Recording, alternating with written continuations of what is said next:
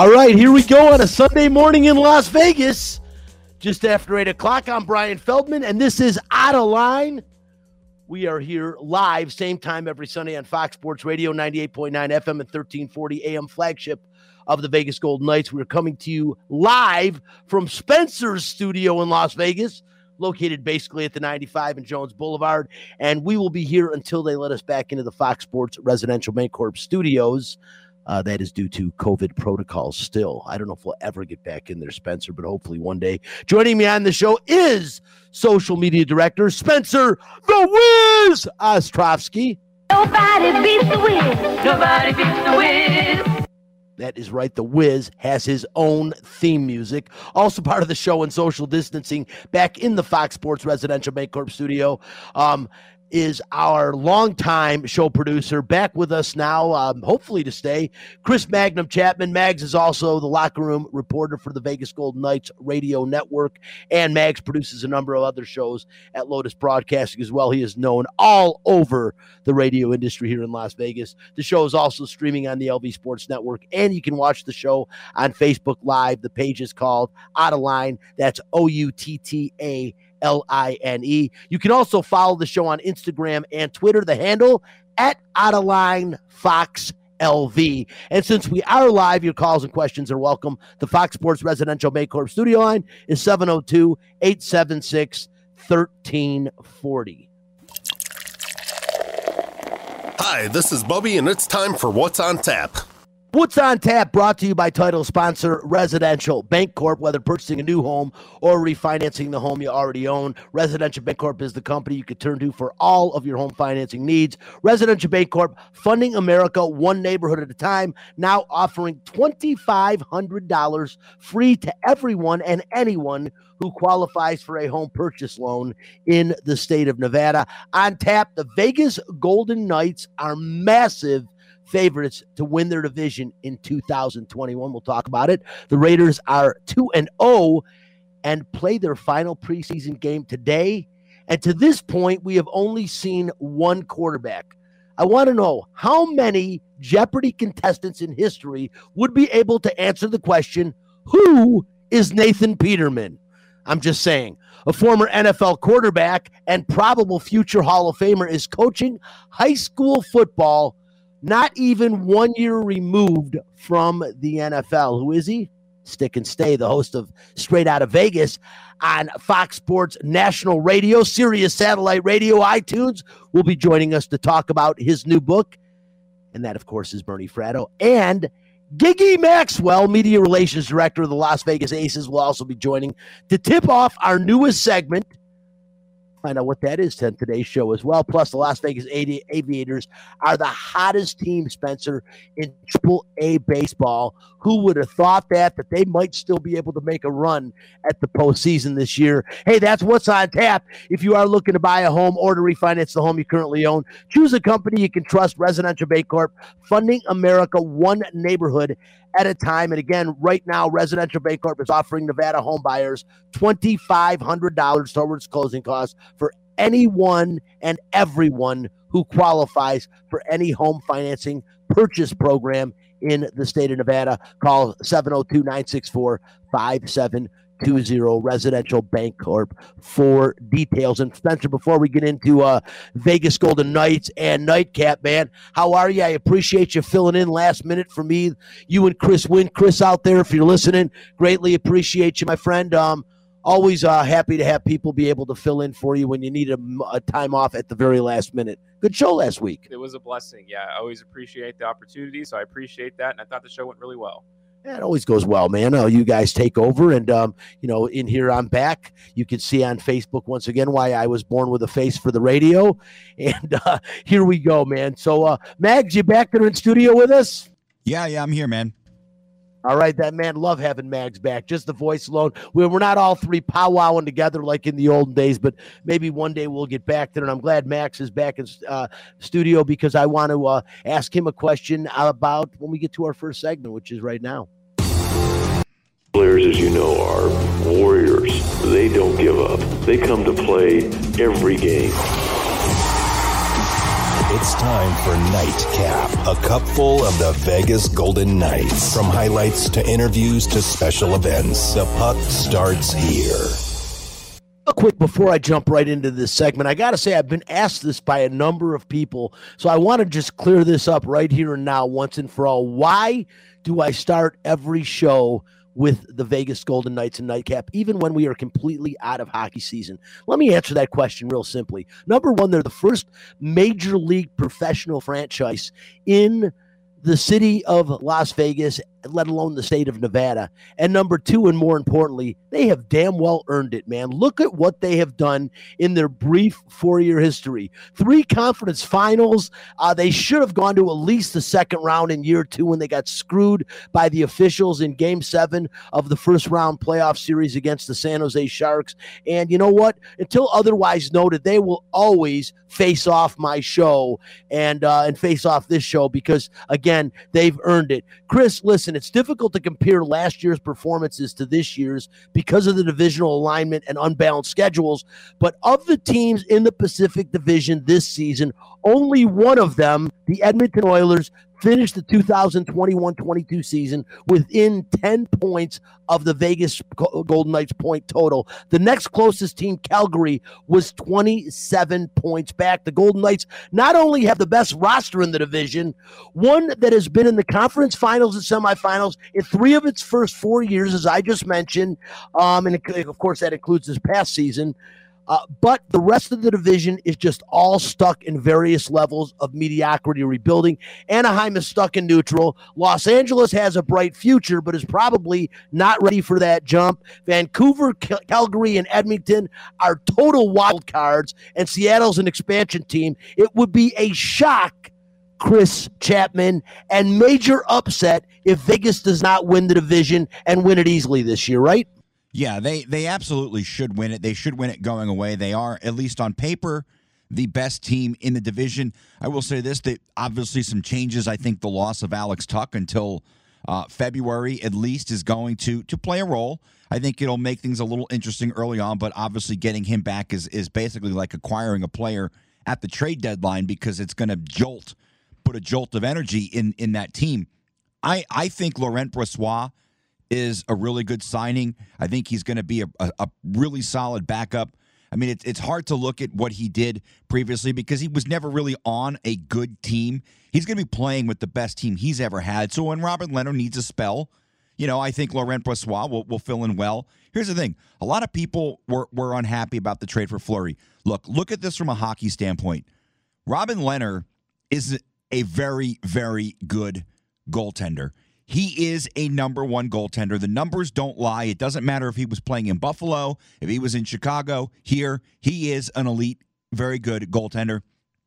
Maybe not top 3 or 4 in the league, but he's definitely a guy who can carry this team.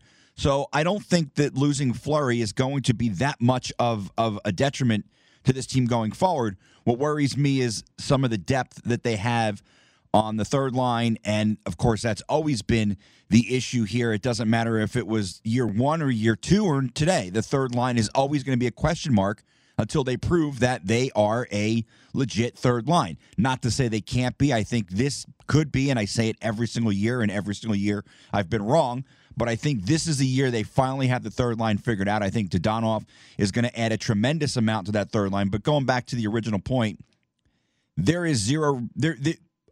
You never want to say never because obviously in sports anything can happen, but this is a team on paper that should win this Pacific Division going away. I think the Vancouver Canucks will be their stiffest competition. Obviously Edmonton's always a wild card because you know what you're getting with Connor McDavid and Leon Draisaitl. You don't know what you're getting with anyone else on that team. Calgary, I think, is a mess. It seems they've been a mess for a couple of years. I think LA, young, hungry, I think they're going to go out and they're going to play really well this year. I think Los Angeles will be a contender for a playoff spot in the Pacific Division. And as you mentioned, Anaheim, they're stuck in neutral. A lot of young players, but they're a long, long way from competing in this division, especially when you have a team the caliber of the Golden Knights in that division with you. You lose the Arizona Coyotes, which is a shame because the Golden Knights have basically feasted on them since they came into the league. And you get the Seattle Kraken, who I think people are going to be fairly high on. I'm not so high on them. I think their goalies are going to be really good. Obviously, with Grubauer and Drieger, I don't really know what else to expect from the Kraken. I think they had a better free agency period than they did a draft. But, Ron Francis and company, they obviously have a plan. They knew. I'm not going to say they don't know what they're doing because I believe they do know what they're doing. I don't think their goal was to come in and compete year one. I think their goal was to build for the future, and it seems that that's what they're doing. But I don't think they're going to be a threat. I know some people are like, oh, they'll be a playoff team. I don't know. Let's pump the brakes on that. At the end of the day, it comes down to the Vegas Golden Knights. If they play to what we believe they are capable of, they'll win this division. As you mentioned, they finished 10 points ahead of Edmonton last year. I think that's not unrealistic to think that they would finish 10 points ahead of the second-place team, especially when you get to play the San Jose Sharks 4 times a year, who Pete DeBoer has not lost to since he's been the coach of the Vegas Golden Knights. They have absolutely owned the San Jose Sharks, who, of course, have their own turmoil, of course, with the Evander Kane stuff and some very high overpaid players on their roster. No, Chris, great points all the way around, and you touched on about everything I was going to say. I was going to say they need to shore up the third line. The question is the centerman position on that line. I think they're looking to Nolan Patrick to be that centerman, but hey, you know what? Peyton Krebs is an errant slap shot to the jaw away from being on the roster to start this season, and still very well could be. I think that's a guy that we're going to see on the full-time roster series. He's only 20 years old. That injury, if not for the injury last year, you probably see Krebs in the postseason. So that was pretty surprising. And you talked about the depth at goaltender. Yeah, they lose Marc-Andre Fleury, but as you mentioned, Robin Lehner and Laurent Brossoit, tremendous tandem right there. I think getting him was a great, and don't sleep on Logan Thompson down there in Henderson, because this guy last year was maybe the best goaltender in the AHL with a .919 save percentage and 2.33 goals against average.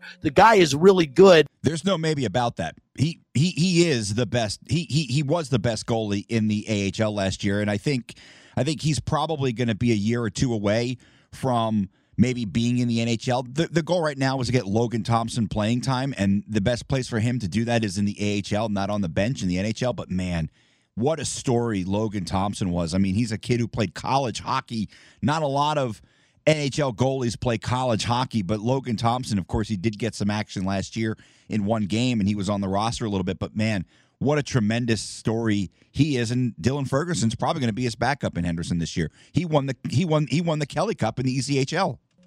He did, and it's pretty cool when you talk about Logan Thompson again, because of the situation is the Golden Knights have never made it through a season in their first 4 seasons with only 2 goaltenders. So very good chance you will see Logan Thompson getting some time with the Vegas Golden Knights at some point during the season. Some other good prospects, again, and we'll talk about them in the future. Lucas Cormier, Brandon Brisson, and Ivan Morozov, that kid from Russia, looks like he'll be a good player down the road too. A lot of good prospects. And the funny thing is, the Golden Knights in their first 4 years, you would think you'd be talking about a lot of young players. They really haven't had to lean on any of their draft picks or any of the young players because they have so many grizzled seasoned veterans that they've either started this team with or traded for. And a couple of great prospects, as you mentioned, Alex Tuck, that wasn't drafted by the Golden Knights originally, but got his NHL debut and start with the Golden Knights, as did Shea Theodore. And those are 2 tremendous prospects down the road. This team looks like they're doing nothing but staying at the upper echelon of the National Hockey League, at least for the next couple of seasons. So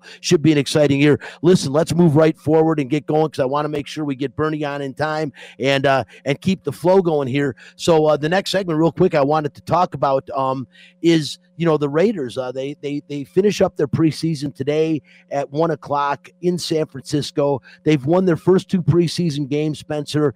The opener in Seattle, 20-17, where Nathan Peterman, by the way, as we mentioned, nobody would get that on Jeopardy. Nobody would get it. But he played the entire game in both games. He went 29 for 39, 246, and no touchdowns in game 1. He did have 1 errant interception. And then against the Rams last week, 16-24, 172 yards, 1 TD, 2 interceptions. But he rushed for a team high 35 yards. And John Gruden really likes this kid. He's not going to upseat either of the two guys in front of him in Derek Carr or Marcus Mariota. But Nathan Peterman, I will say, before his first start of the first preseason game this year for the Raiders, I laughed whenever I heard his name because I remember that game of San Diego against Buffalo where, I mean, I don't know that he could have gotten the starting role at Bishop Gorman. Not that that's a bad role, but he's in the NFL, and that's a high school football team. But Nathan Peterman, to me, looks like an NFL quarterback. Granted, a third-team NFL quarterback, but I think he's definitely earned his spot on the roster of the Las Vegas Raiders. All I can hope is that when I find my next relationship, that I can find someone who supports me as much as John Gruden supports Nathan Peterman. I mean, what if that guy would go to the grave for him? So you got to appreciate that. But, just quickly on the Raiders, my general impression on the team is that they've gotten worse almost everywhere. They've gotten worse at offensive line. They've gotten worse at receiver. And I guess the slight upgrade is at defensive line. So they've had a good preseason. Winning every game is fine. But overall, I feel like it's just not a good sign for the team. But maybe I'm wrong. Yeah, well, Spencer, quarterback is definitely the biggest question mark on this team. People say the offensive line. I'm saying question mark as far as the future of the Raiders, because the bottom line is if Derek Carr does not produce this year and the team doesn't win, number one, I think at the end of the season, you will see John Gruden on a hot seat. $10 million a year is a lot of money to play a coach, and Derek Carr is paid very well. I like him. He's great for the community. He is definitely a good person. But as far as a quarterback goes, he reminds me of the Anaheim Mighty Ducks. He's stuck in mediocrity. I don't see growth in him. You've been off his bandwagon since day one. I don't dislike him, and I think he's definitely an NFL quarterback, but I think this is the season you need to see a dramatic improvement from Derek Carr. And the offensive line, even though they use their top pick on an offensive lineman, I don't know if it's good enough to protect him this year to make him the player that they need him to be to go forward. Well, this is the way I think about it. I am not Derek Carr's friend. I've criticized him. Yes, heavily. you want Marcus Mariota to start. I would. I don't think it's a bad thing. Certainly, I think if you got rid of Derek Carr's contract and you alleviate some of that financial pressure, they could use it defensively. Not that I trust Mayock with a single dollar of the team, but any normal GM I think would do well with that kind of money. But here's the thing. I mean, our top wide receiver had 400 yards receiving last year. What is Derek Carr supposed to improve with? I mean, if he doesn't have, he's got arguably one of the top 3 tight ends in football. I mean, at some point, this guy Darren Waller blocks on third downs most of the time. He does, and you have no faith in Harry Ruggs. You never have.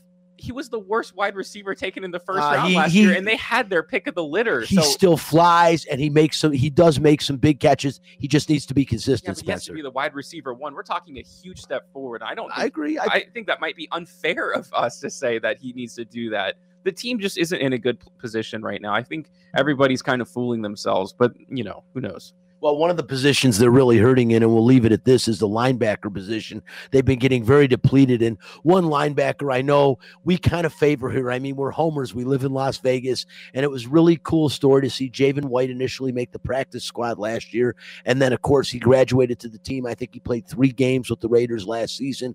And he really looked to be on the 53-man roster this year. I think he was going to make the team. He played really well against Seattle, led the team in tackles, got a stinger late in the game, was playing well against the Rams last week, and then got carted off the field with a knee injury, Spencer. I still think Gruden wants him around. And what I noticed about Javen White, he's always had skinny legs and stuff, but he has definitely bulked up in 1 year. They have made this guy into a formidable size linebacker because at 6'2", 6'3", which he is, that has nice height to play on the inside at the linebacker position. I think he's a sandbacker for him. But, then to bulk up on top of it, he really looked to make the jump, and it looked like he was on his way to eventually being a starting NFL linebacker. Who would have thought that a couple of years ago, playing for one of the worst defenses in the country here in Las Vegas? But Javen White was a football player. Cable and I talked about it a bunch on the show. We weren't shocked that he made the practice squad last year. It was also a little bit of a homer move, good move by Gruden, some good local PR. But Javen White earned this position, and I'm sad for him right now.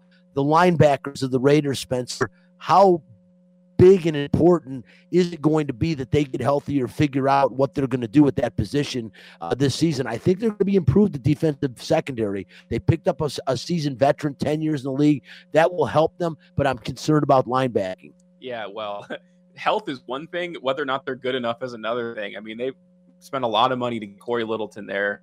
Mayock loved so many guys from these Rams defenses that never translate very well. Kiewatowski, I think his name is. He was decent, but just okay. So if they're hurt and talent, that's been a bigger issue. I think this defense is going to struggle mightily at the beginning of the season. I don't disagree with you. Real quickly, we got 1 minute to talk about the 5 top rookie quarterbacks that will come into the league in 2021. We know them all: Trevor Lawrence, Zach Wilson, Trey Lance, Justin Fields, and Mac Jones. Out of those 5 guys, Spencer, who's going to start this year and who is going to shine the brightest? Well, the easy ones, obviously, the Jaguars actually just traded Gardner Minshew just to spell any sort of rumors or, any sort of quell any excitement. Anybody that was thinking that was a competition is, but clearly it was to them, football is actually football, okay? And it's not played with your hands, if you know what I'm talking Trevor about. Lawrence and Zach Wilson, I think the Bears are just, they didn't want to leave him, Justin Fields, out there to play against the Rams week 1. They're going to let Andy Dalton get absolutely crushed. So week 2, they can start their guy and he doesn't have to throw him to the Hounds and Aaron Donald and all that. Trey Lance, it feels like one of those situations where, you had the Alex Smith and then you had Colin Kaepernick right behind him. It feels that way, although I know Trey Lance has had some big plays, but he's been kind of inconsistent. He kind of runs a little too much for my liking, but no doubt that he's had a few good performances, a few good drives, something to look forward to. Although if I was them, I'd start Jimmy Garoppolo for the season. You have this guy's entire career to mess with him, an entire season there. So It's a huge jump from the level of football he was playing in college to the NFL. So I agree with you there. What about Mac Jones? Probably the biggest question mark because, him and Cam Newton really are in a battle in New England for that starting job. I would have thought for sure that Cam Newton would have been more favored to be the starter for New England this year than I would say Andy Dalton would have been in Chicago. But now I'm starting to wonder because Cam Newton's just passing is not that accurate. We all know what he can do with his legs, but he's getting older. And Mac Jones is just a technician. He is a guy that absorbs football, and I'll bet out of all 5 of those guys, his football IQ is right up there with the best of them. No doubt. I mean, he got that hype to be the number 4 pick in this year's draft, and I think Kyle Shanahan was really thinking about it too, but he may have gotten overstepped by the GM at some point, and they're like, no, we need the guy who's a little more exciting. Mac Jones has been impressive, but Cam Newton's had a good preseason too. Recently, Cam Newton had to enter some COVID protocols because he didn't understand what it was and go into quarantine. The NFL is all about opportunity, as we know, and Mac Jones hasn't done anything to make him deserve to be the second, position on that team. He will start at some point this season. I just think Cam Newton is just not built for the longevity of a long season anymore. He's just getting older and up there. And again, like you said, inaccurate. Mac Jones is that shiny new toy too. Well, I'll tell you this. We're going to leave it at this. We said who would have the most success out of the 5 of them this year. I think the obvious choice would still be Trevor Lawrence because, there's no question he is the next guy in Jacksonville for however many years he stays healthy, plays well. But I'm going to go out on a little bit of a limb. I really like what I've seen from Zach Wilson in New York. He's also the clear-cut guy there. And I think statistically at the end of the year, Mags is going to like hearing this because we all thought maybe that they gave up on Sam Darnold too quickly. And he looks like he's going to make a little mark in Carolina. But I think Zach Wilson statistically is going to have the best season out of the 5 of them this year. I mean, what about Justin Fields? I mean, that could be a playoff team this year that we're talking about. Yeah, but he might not start till game 3. At that point, I mean, Jacksonville's going to be terrible. Don't talk to me about the Bears. I can't talk to them. Jacksonville will be bad. The Jets will be bad too. The Jets will be bad too, but I think Zach Wilson will give you some statistics. I really like the way this guy throws the football. I think Zach Wilson's going to be better than Trevor Lawrence only because of the situation. You look at Urban Meyer, I don't think he's going to be a good coach in the NFL. He just seems too collegey for the NFL. I don't see that working. Lawrence, obviously, he has to maybe adjust a little bit to the NFL as opposed to playing at Clemson, and he's not playing Wake Forest and Georgia Tech every week. I'm not saying that the competition Zach Wilson faced playing at BYU was any better than that, but the reality is I think Zach Wilson was built to be a passer, whereas Trevor Lawrence is a better athlete, and I just don't think that Urban Meyer is going to help Trevor Lawrence in the way that I feel like the Jets and that situation will be better for Zach Wilson.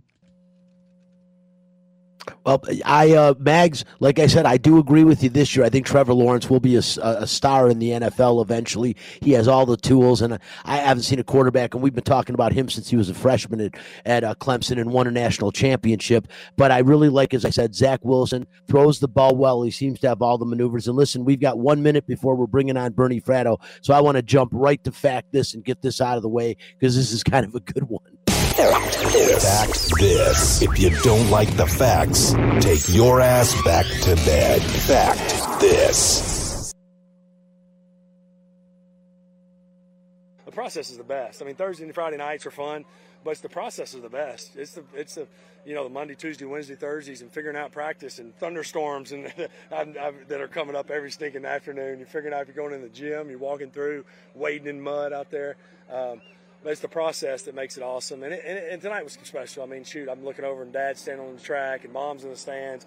My boys are spotting the ball. My brother's here coaching. It's like, man, this has come, our nephews and daughters are running around. I mean, it's, nieces. It was that kind of night, Fact. Former quarterback Phillip Rivers is 8th all-time with 134 regular season NFL wins and an 8-time Pro Bowler, and is now 1-0 as a high school football coach in his native Alabama, coaching for St. Michael Catholic, the Cardinals. This after 16 seasons with the Chargers and one with the Indianapolis Colts has made me absolutely baffled. It does. It has me baffled, Spencer. I understand that his father was a high school football coach. He has a wife, 9 kids, that's 7 daughters and 2 sons. Stay home with your family. He has no kids on the team. Yes, his brother coaches with him, but do you have any idea how demanding it is to even be a high school football coach in today's day and age? I mean, he can't just do this half-assed. It's a full-time gig. And he's even mentioned that he hasn't given up on his NFL career yet. I'm not going to go into this because I want to bring Bernie Fratto on and talk to Bernie about this great book he just finished not too long ago. But I am astonished, Phillip Rivers, with the family man that he is, a great spokesman for the NFL, an ambassador, probably a Hall of Famer. What are you doing coaching high school football? I understand when your kid's on the team. Like Mike Maddox was coaching UNLV when his son was playing for him. He's not there anymore. I mean, what the hell is Phillip Rivers doing? It's a great, admirable thing. He doesn't need the money. Does he not like being with his family? Too many kids running around the house? I honestly have no clue what Phillip Rivers is thinking coaching high school football. You don't need to follow the legacy of your dad. You played in the NFL for 17 years. Enough is enough, Phillip. Spend some time with your family unless you get a call to go back to the National Football League. That's it. Let's move on. Joining us on the Fox Sports Residential Bancorp studio line is Bernie Fratto. Bernie Fratto, of course, if you haven't heard his show on Saturday nights on Fox Sports Radio, nationally Sirius satellite radio, iHeartRadio, this guy's amazing.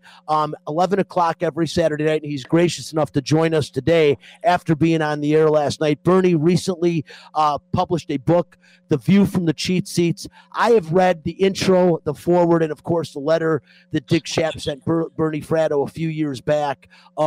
And he has that in the book as well, which really does explain who Bernie Fratto is. Bernie, I really appreciate taking the time to join the show this morning. I know you got off the air late night, or I should say early this morning. Yeah, thanks for having me. Good to be here. And the book has been out actually since July 5th, and I'm shocked it's done a lot better than I ever hoped it could have. Bernie, I'm not shocked at all. The intro starts. You can relate to it immediately. If you're over the age of about 35, instantaneously you remember where you were when the famous Bronco of Al Collins was driving down the road with O.J. Simpson in it. I myself will never forget, I was in downtown Pontiac because also the World Cup was in town at the Pontiac Silverdome, and I was capitalizing on an opportunity, a venture there, and we were all standing at a bar television in amazement. Bernie, of course, at Tiger Stadium, making his media debut, something I hadn't known about, and you've told me so many stories I didn't know about that, and it even goes farther in the story, talking about the press box announcer and who he was. Tell a little bit about that story, because you started the book with it. Yeah, let me back up just a second, because the reason I ended up putting this book, it's a compilation of stories going back forever. I've always been a sucker for a good story. I think most of us are. There's an old saying, give me a fact and I'll learn it. Tell me the truth and I'll believe it, but share a good story that lives in my heart the rest of my life. And as Tip O'Neill once said, if the stories have the added value of being true, that's even better. Now we enjoy the games. We agree the game results and the box scores are important, but it's always the backstory that gives sports depth and texture. You hear the results of the game, but you feel the stories. So June 17th, 1994 was the first day I ever had a credential. The Tigers were playing the Toronto Blue Jays, the old Tiger Stadium. And back then in the press box, that was the first year that they installed monitors so you could watch the game while the game's going on. That was the first year they ever did that. And Brian, because all the press boxes you've been in, you see the monitors up there and the game is going on. But they weren't showing the game that night. They were showing the Bronco chase. Now, there was no sound. We had no idea literally what was going on. And all of a sudden, a picture of an LAPD police chief appears on the screen, David Gascon, and you can't read his lips. You can't tell what he's saying. So I had to wait till I got home that night about 1 o'clock and rewatched it. It's now become an iconic video where David Gascon is telling America and Tom Brokaw that O.J. Simpson is a fugitive from justice. That formed the basis for the first story in the opening of the book, basically because fast forward the Circle of Life, 2018, I joined Fox Sports Radio. I'm on my 3-year anniversary, and who's one of our producers? David Gascon. He is the son of the David Gascon we saw on TV that night back in 1994 talking about the OJ chase. And it's the circle of life and stories like that that are never ending, and that's exactly what this book is about. Stories that entertain people, that provoke thought, that inform. In some cases, they arouse emotion. In most cases, they'll make you laugh. But they're all true, and they have to do with people in the sports world that you hear about, but they have normal lives every day too. And there are a lot of stories behind the scenes that take place that, as I say in the book, you've never heard of, but that you'll never forget. No, Bernie, and I had the pleasure and honor of working with Bernie Fratto years ago here at Fox Sports, where we got to you did a show called Inside the Fratto House, and it was a podcast that you did, and they played it every Saturday morning, and I got to go in there with Bernie. And what I love more than anything about that time, Bernie, was how much I learned from you, not just the stories you told, but about bettering myself and stuff. And I greatly appreciate that. But I always look forward to going there with Bernie. We do it on like a Thursday and it would air on Saturdays. And whether it was about the national anthem or we were having a discussion of whether Tiger Woods was going to catch Jack Nicklaus major accomplishments, it was always just great. But it was always a different story with Bernie each week. And they were always fantastic. The forward of your book, you attribute the book or you dedicate it to a friend of yours and a mentor of yours, Dick Schaap. And Dick Schaap, one of the greatest storytellers of all time, Bernie. And you do remind me of him in that respect that, Dick had a ton of stories that you just were very compelling. And you've got the same ones, Bernie, in this book. Like I said, I've read the intro, I've read the forward, and I'm getting ready to start reading the book. It starts with chapter 1 called The Only Real Dream Team, which is going to surprise you right off the get-go, because I'll bet the people hear the Dream Team and they start thinking of the 90s. Bernie's talking about way before any of our time. But how much did Dick Schaap, what he did and your relationship with him motivate you to write this book? Tremendously, because I graduated from college with a degree in communications, journalism, and public relations, but I didn't have the awareness or consciousness or maturity to know I really wanted to go into to the sports media business. I'm a failed minor league baseball player, and I was poor, so I wanted to make money, so I went into the corporate world. But I was a huge sports fan, and I was always talking sports with people and telling stories. And Brian, you remember back in the day, ESPN had that great show, The Sports Reporters, with Dick Schaap. And, you had the great panels with, Mitch Alb and Tony Kornheiser, and every Sunday morning, it was a half-an-hour show. They would talk about the latest sports topics. And at the end of the show, they would do a thing called Parting Shots, which they still have a derivative of today. My friend Jeremy Schaap, still friends with him to this day. They do a show on Saturday mornings called OTL, and they do some parting shots. And I said, I want to write those. I want to tell those stories. I think I could do that. I literally picked up the phone and called Dick Schaap. This is around 1990. And he said, why not start faxing them to me?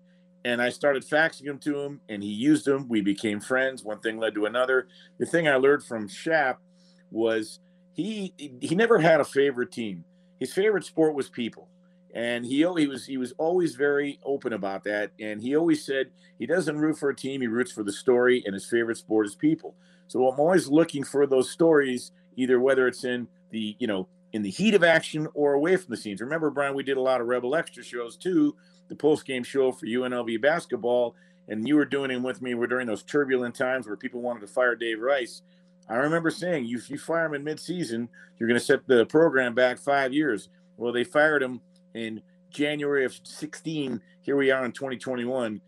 It's one of those deals you hate when you're right. But the bottom line is, hanging around him and mentoring with him, and in over the better part of a little over a decade, because he died in December of 2001, I got to correspond on a lot of projects, ghostwrite a lot of projects, come up with creative ideas. I was a part of the ESPN 50 for 50 or top 50 athletes in 1999. I basically wrote the Gordie Howe piece. So Dick really opened the door for me. He'd come on my show, he'd have me on his show, and I learned from him the way to package a message in a way that resonates. For instance, and Dick knew a lot of people. I mean, his book, he was going to call it name dropping. It's called Flashing Before My Eyes. All he does is tell stories. Well, I'll give you a quick sample of the type of story that's in the book, Brian. So Don Shula, the winningest football coach of all time in the NFL, he's human too, right? So one day, him and his wife and his 5 kids, they're up vacationing in upstate New York. And they say, why don't we take in a matinee movie today? And they go, and the family says, sure. So they head into this movie theater in the middle of nowhere in the afternoon.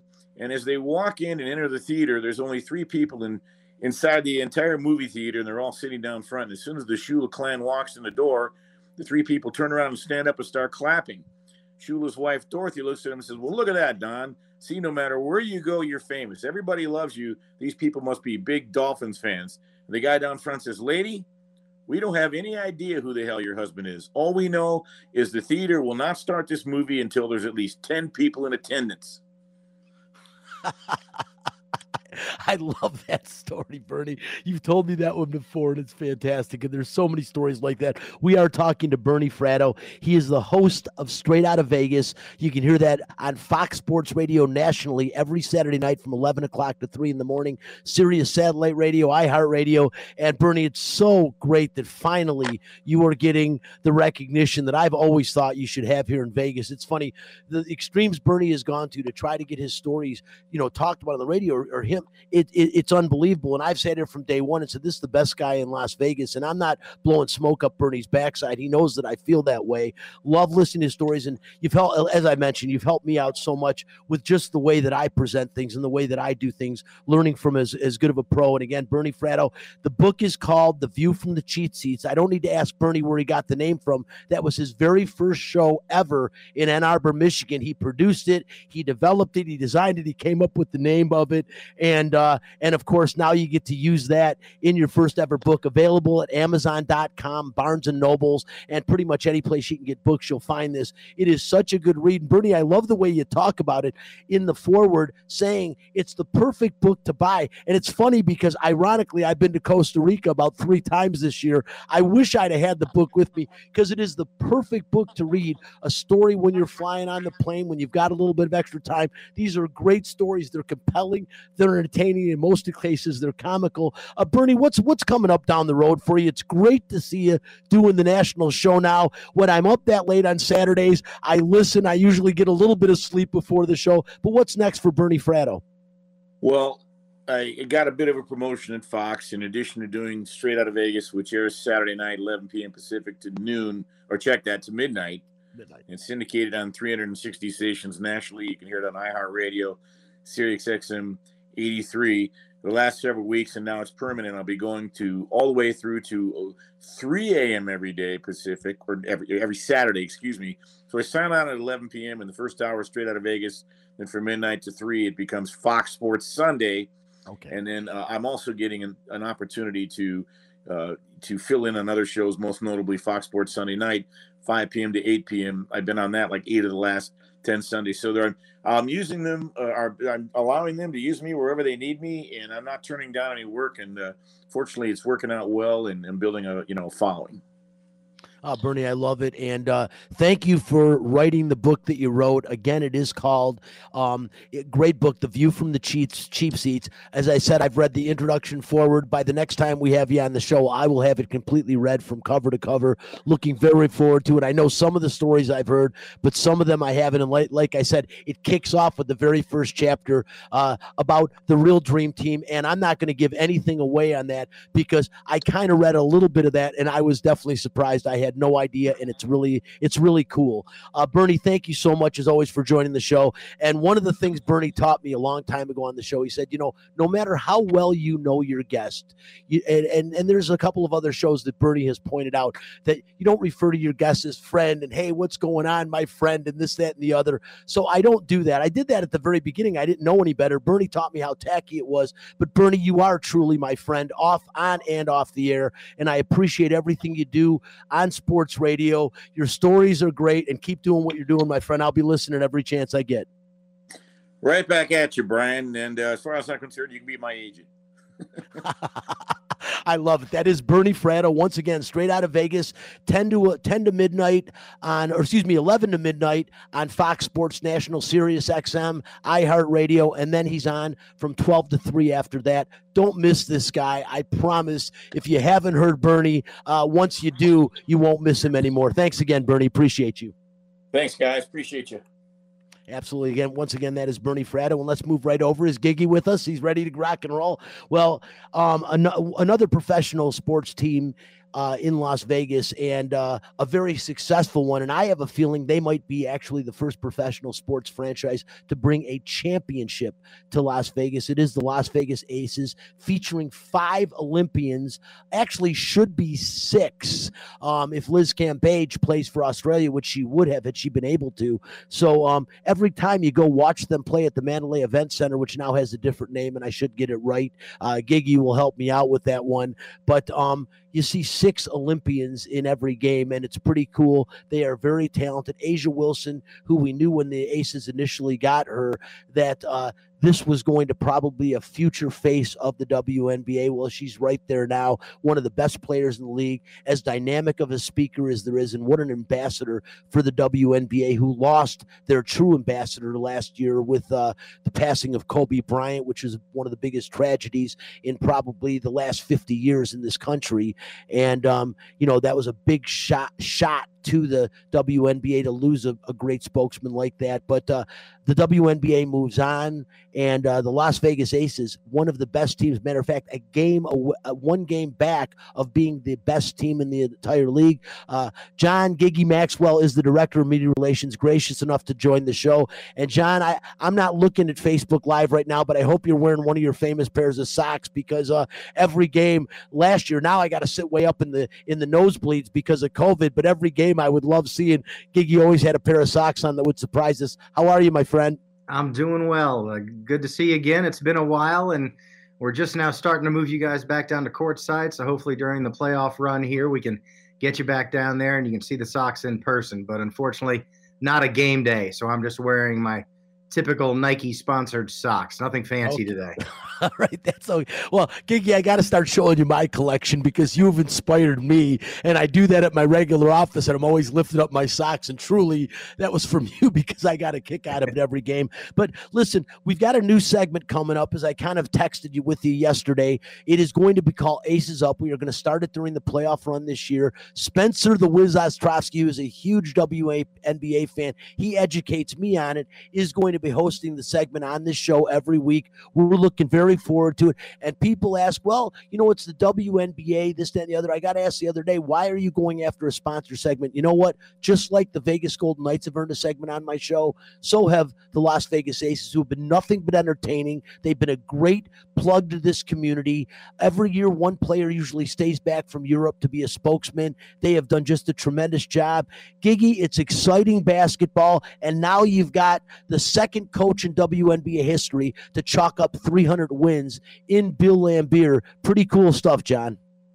Yeah, not only are we one of the best teams, Bill and our general manager, Dan Padover, have built an incredible roster, as you already mentioned, with half the team being made up of Olympians, and Angel McCautry, had she not been injured this year, had a good shot at going for her 3rd gold. But it's also one of the more interesting teams in the league. When you've got somebody like Bill at the helm, it's always going to be entertaining. A'ja Wilson, if you follow any of our players, Liz Cambage, Chelsea Gray on social media, they're a tremendously fun group. But when they get into the gym, it's all about business. And that's one of the things that Bill's always preached is we're not going to stay in the gym for 3 hours practicing all the time. We're going to go in for an hour and a half. We're going to get our work done and get out of there, but we're going to do our work. And so far this year, the Aces have done their work well. As you mentioned, a game out of first place in Connecticut, but it's going to be a dogfight down the stretch. There's 3 teams fighting for those top 2 spots, which are incredibly important in the WNBA playoff system, as you get an automatic bye into the semifinals. And then the first 2 rounds are 1-game situations. So if you're the 3rd or 4th seed this year, you could be a 23-24 win team and be that 3 seed. And all you're getting is 1 home game in a 1-game playoff. And you want to try and avoid that at all costs. So hoping to win some games down the stretch here. We've got a couple more home games left. And we're actually now selling tickets to those games for individual ticket buyers. It's been mostly season ticket members throughout the year. But if you want to come out and see us, just go to our LasVegasAces.com and click on the ticket link. Exciting basketball, and you guys finally climbed over top of the Seattle Storm. I wouldn't say your nemesis because the Aces have actually played them very well this season. One of the teams that seems, I don't want to say having their number, but you just play well. The Aces match up well against them, but the truth is the Las Vegas Aces match up well against anybody. Now you've got the Sun with the best record at 20-6. The Aces will have a chance. Thursday night is their next game. They are playing at home, and that Chicago comes to town on Thursday night. But Gigi, as you mentioned, really important to get one of those first couple seeds. I think, it's to the point this year that even though Seattle is very strong, the Sun are very strong, the Lynx can still get things done, and so can the Mercury. But I think this is the year, the expectation surely of Bill Laimbeer and the players, at least of the Aces, expect this to be their year to win the whole thing. And I've said many times, it's funny because a lot of people say, well, man, the Vegas Golden Knights are going to be the first professional team to bring a championship to Las Vegas. I've disagreed with that emphatically. I think it's the Las Vegas Aces that are going to bring the first professional championship to Las Vegas.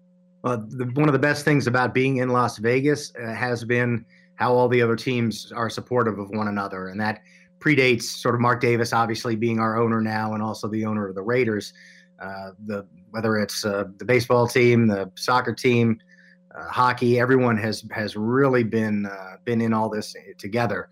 So as supportive as we've all been, whoever brings it home, I think we're all going to be there for them. It's going to be a tremendous parade down the strip for whoever wins it. But to your point, we have the talent to win the championship this year. It's funny, you look at last year where we made the finals but lost to Seattle. We've only got 1 starter back in our lineup from that team, A'ja Wilson. Kelsey Plum back from injury, 1 gold. Liz Cambage back after sitting out the year. So added Chelsea Gray. The talent is all there, but only 12 teams in the WNBA, one of the toughest leagues to get a job in, and everybody is fairly loaded, particularly those top 6 seeds.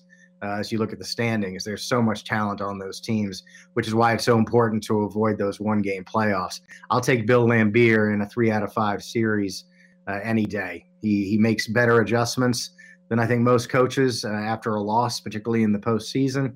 Won a championship with him, was fortunate enough in 2006 when we were in Detroit to do it, beating Sacramento, and we were down 2-1 and had to win the last 2 games to get the title. So I've seen him do it. He's a great motivator at that time of year. And we've got the horses, so let's just go ahead and go get it done. But obviously the Las Vegas fans have been an added boost for all of our professional sports teams, what they've done over at BGK games. And if you were at our game at UNLV 2 years ago in the playoffs when we beat Chicago in the 1-game playoff, I mean, that's what a crowd can do. And I think Las Vegas fans are primed for a championship. They're thirsty for it, and we're hoping to give it to them. I would like to see it. I think everyone here would like to see that, and no question. Bill Laimbeer is a motivator, and the guy commands respect. I mean, 2-time NBA champion, former NBA rebound leader, former NBA All-Star, and on top of that, he's almost 7 feet tall, so he's intimidating as hell too. And he really brings it every night. You can see his passion out there on the floor, and hopefully we'll get Gigi to get him on the show again soon and be able to congratulate him on his 300th win, and to have 300 300 wins in the WNBA, only the second guy to do that. Really, really, really impressive. And Giggy, I'm going to ask you two questions. You can answer them back to back. One, I mentioned it briefly, the loss of Kobe Bryant. How much does the loss of Kobe Bryant affect, and has it affected the WNBA? Because I don't know that there was a bigger spokesman or more notable spokesman than Kobe Bryant was for the WNBA. And secondly, you brought up Mark Davis being now owner of the Las Vegas Aces, as well as obviously the owner of the Las Vegas Raiders. But what has that meant to this franchise and to the WNBA, getting an owner like Mark Davis involved? Yeah, I mean, the Kobe Bryant loss was obviously not just huge for the WNBA, but huge for the sports landscape and beyond. He was such a proponent of our game, having daughters who played the game, having him courtside at our games, LA games, just shown a light on the league that I think a lot of NBA players, quite frankly, do. But when it's Kobe Bryant, when it's LeBron James, it's just a little bit of a bigger deal. So having those players be supportive and recognizing the talent level that is in the WNBA, you hope it encourages some people who are fans of the NBA game to switch the channel over to a WNBA game and check it out. It's obviously a different game. It's played below the rim for the most part, although we do have some players who can dunk and have dunked even this year. But it's sort of a game that you probably played, or more of a collegiate game that I think basketball purists appreciate, and Kobe was nothing if not a student of the game. So tremendous loss, but his energy is still felt around the league in many ways, and those of his daughters as well, especially Gigi. To Mark Davis, I mean, you couldn't ask for a more motivated owner than Mark. The biggest thing that he's done, I think that, or maybe the most surprising, because no other team has done it, has been the outreach to our alumni. Even though we've only been here 4 years in Las Vegas, the franchise actually dates back to the Utah Stars. The original WNBA had 8 teams. Utah was one of those original 8, and then went to San Antonio before coming to Las Vegas. And he has, at his expense, the team's expense, brought those players, whether you played 1 minute or 400 games for this franchise, he wants you to know that you are a part of this franchise forever. It's something the Raiders were the first team in the NFL to do, and they've done tremendously well. And it just creates a bond, a collegiate bond in many ways that most franchises don't have. We're still a young league, and there's a number of teams that folded or moved throughout the course of the early days of the WNBA. There are players out there. I worked with the Charlotte Sting. Charlotte Sting doesn't exist anymore. There's players out there who are sort of orphaned from the league because their franchise doesn't exist. And Mark is reaching out to all of our players to make sure they know you are a part of this. You helped build this, and we want to honor you and make sure that you're a part of this success of this franchise. Because if and when we win a WNBA championship, it's been built on the backs of everybody who came before us, and it's been fun to watch that celebrated. In addition, obviously, the Raiders' mantra, "Just win, baby." I mean, that's what it's all about. He wants to treat the players as well as we are legally allowed to by the WNBA collective bargaining agreement. He wants to push that envelope to make sure that the players are well taken care of, and you couldn't ask for more than that in an owner. And he deeply cares about the fan experience as well. Our season ticket members did not have to pay for a single ticket this year during the regular season. Their tickets were gifted to them this season as a reward for sticking with us through the COVID outbreaks. So couldn't ask for more out of an owner, and we're looking forward to having a new practice facility built down in Henderson by the Raiders facility here coming up in 2022, and all that that's going to bring us. And like you said, hopefully a championship parade, and we can bring that trophy out to Allegiant Stadium in front of a crowd of 60 some odd thousand people and celebrate it with the city. We appreciate you, and pretty cool. The free tickets last year was awesome. He is John Giggy Maxwell, Director of Media Relations for the Las Vegas Aces. If you see him on the sideline, check out his socks. This is the new segment, Aces Up. It'll be every week throughout the rest of this season and the playoffs, and then next season, all season long. Giggy, as always, greatly appreciate you. Next game, Thursday night at Mandalay Bay against the Chicago Sky. Be there. We appreciate you, my friend. My pleasure. Thanks for having me on. We'll see you later. Absolutely. That was Giggy Maxwell. Listen, we're almost out of time, or we are out of time. I just want to say the Las Vegas Aviators, I mentioned, have won 8 straight, 11 of the last 12 games. They got 9 more games on the road before returning home to the Las Vegas ballpark against Reno on September 9th. Check them out as they make a push for the playoffs. We are out of time. Little League World Series Championship American game goes on today at noon between Ohio and Michigan. First time ever 2 teams from the same region are playing for the American League Championship. Listen, we are out of time. I want to thank Bernie Fratto, John Giggy Maxwell, of course, my co-host, social media director Spencer, the Wiz Ostrowski, and back in studio, Chris Magnum Chapman. Appreciate y'all.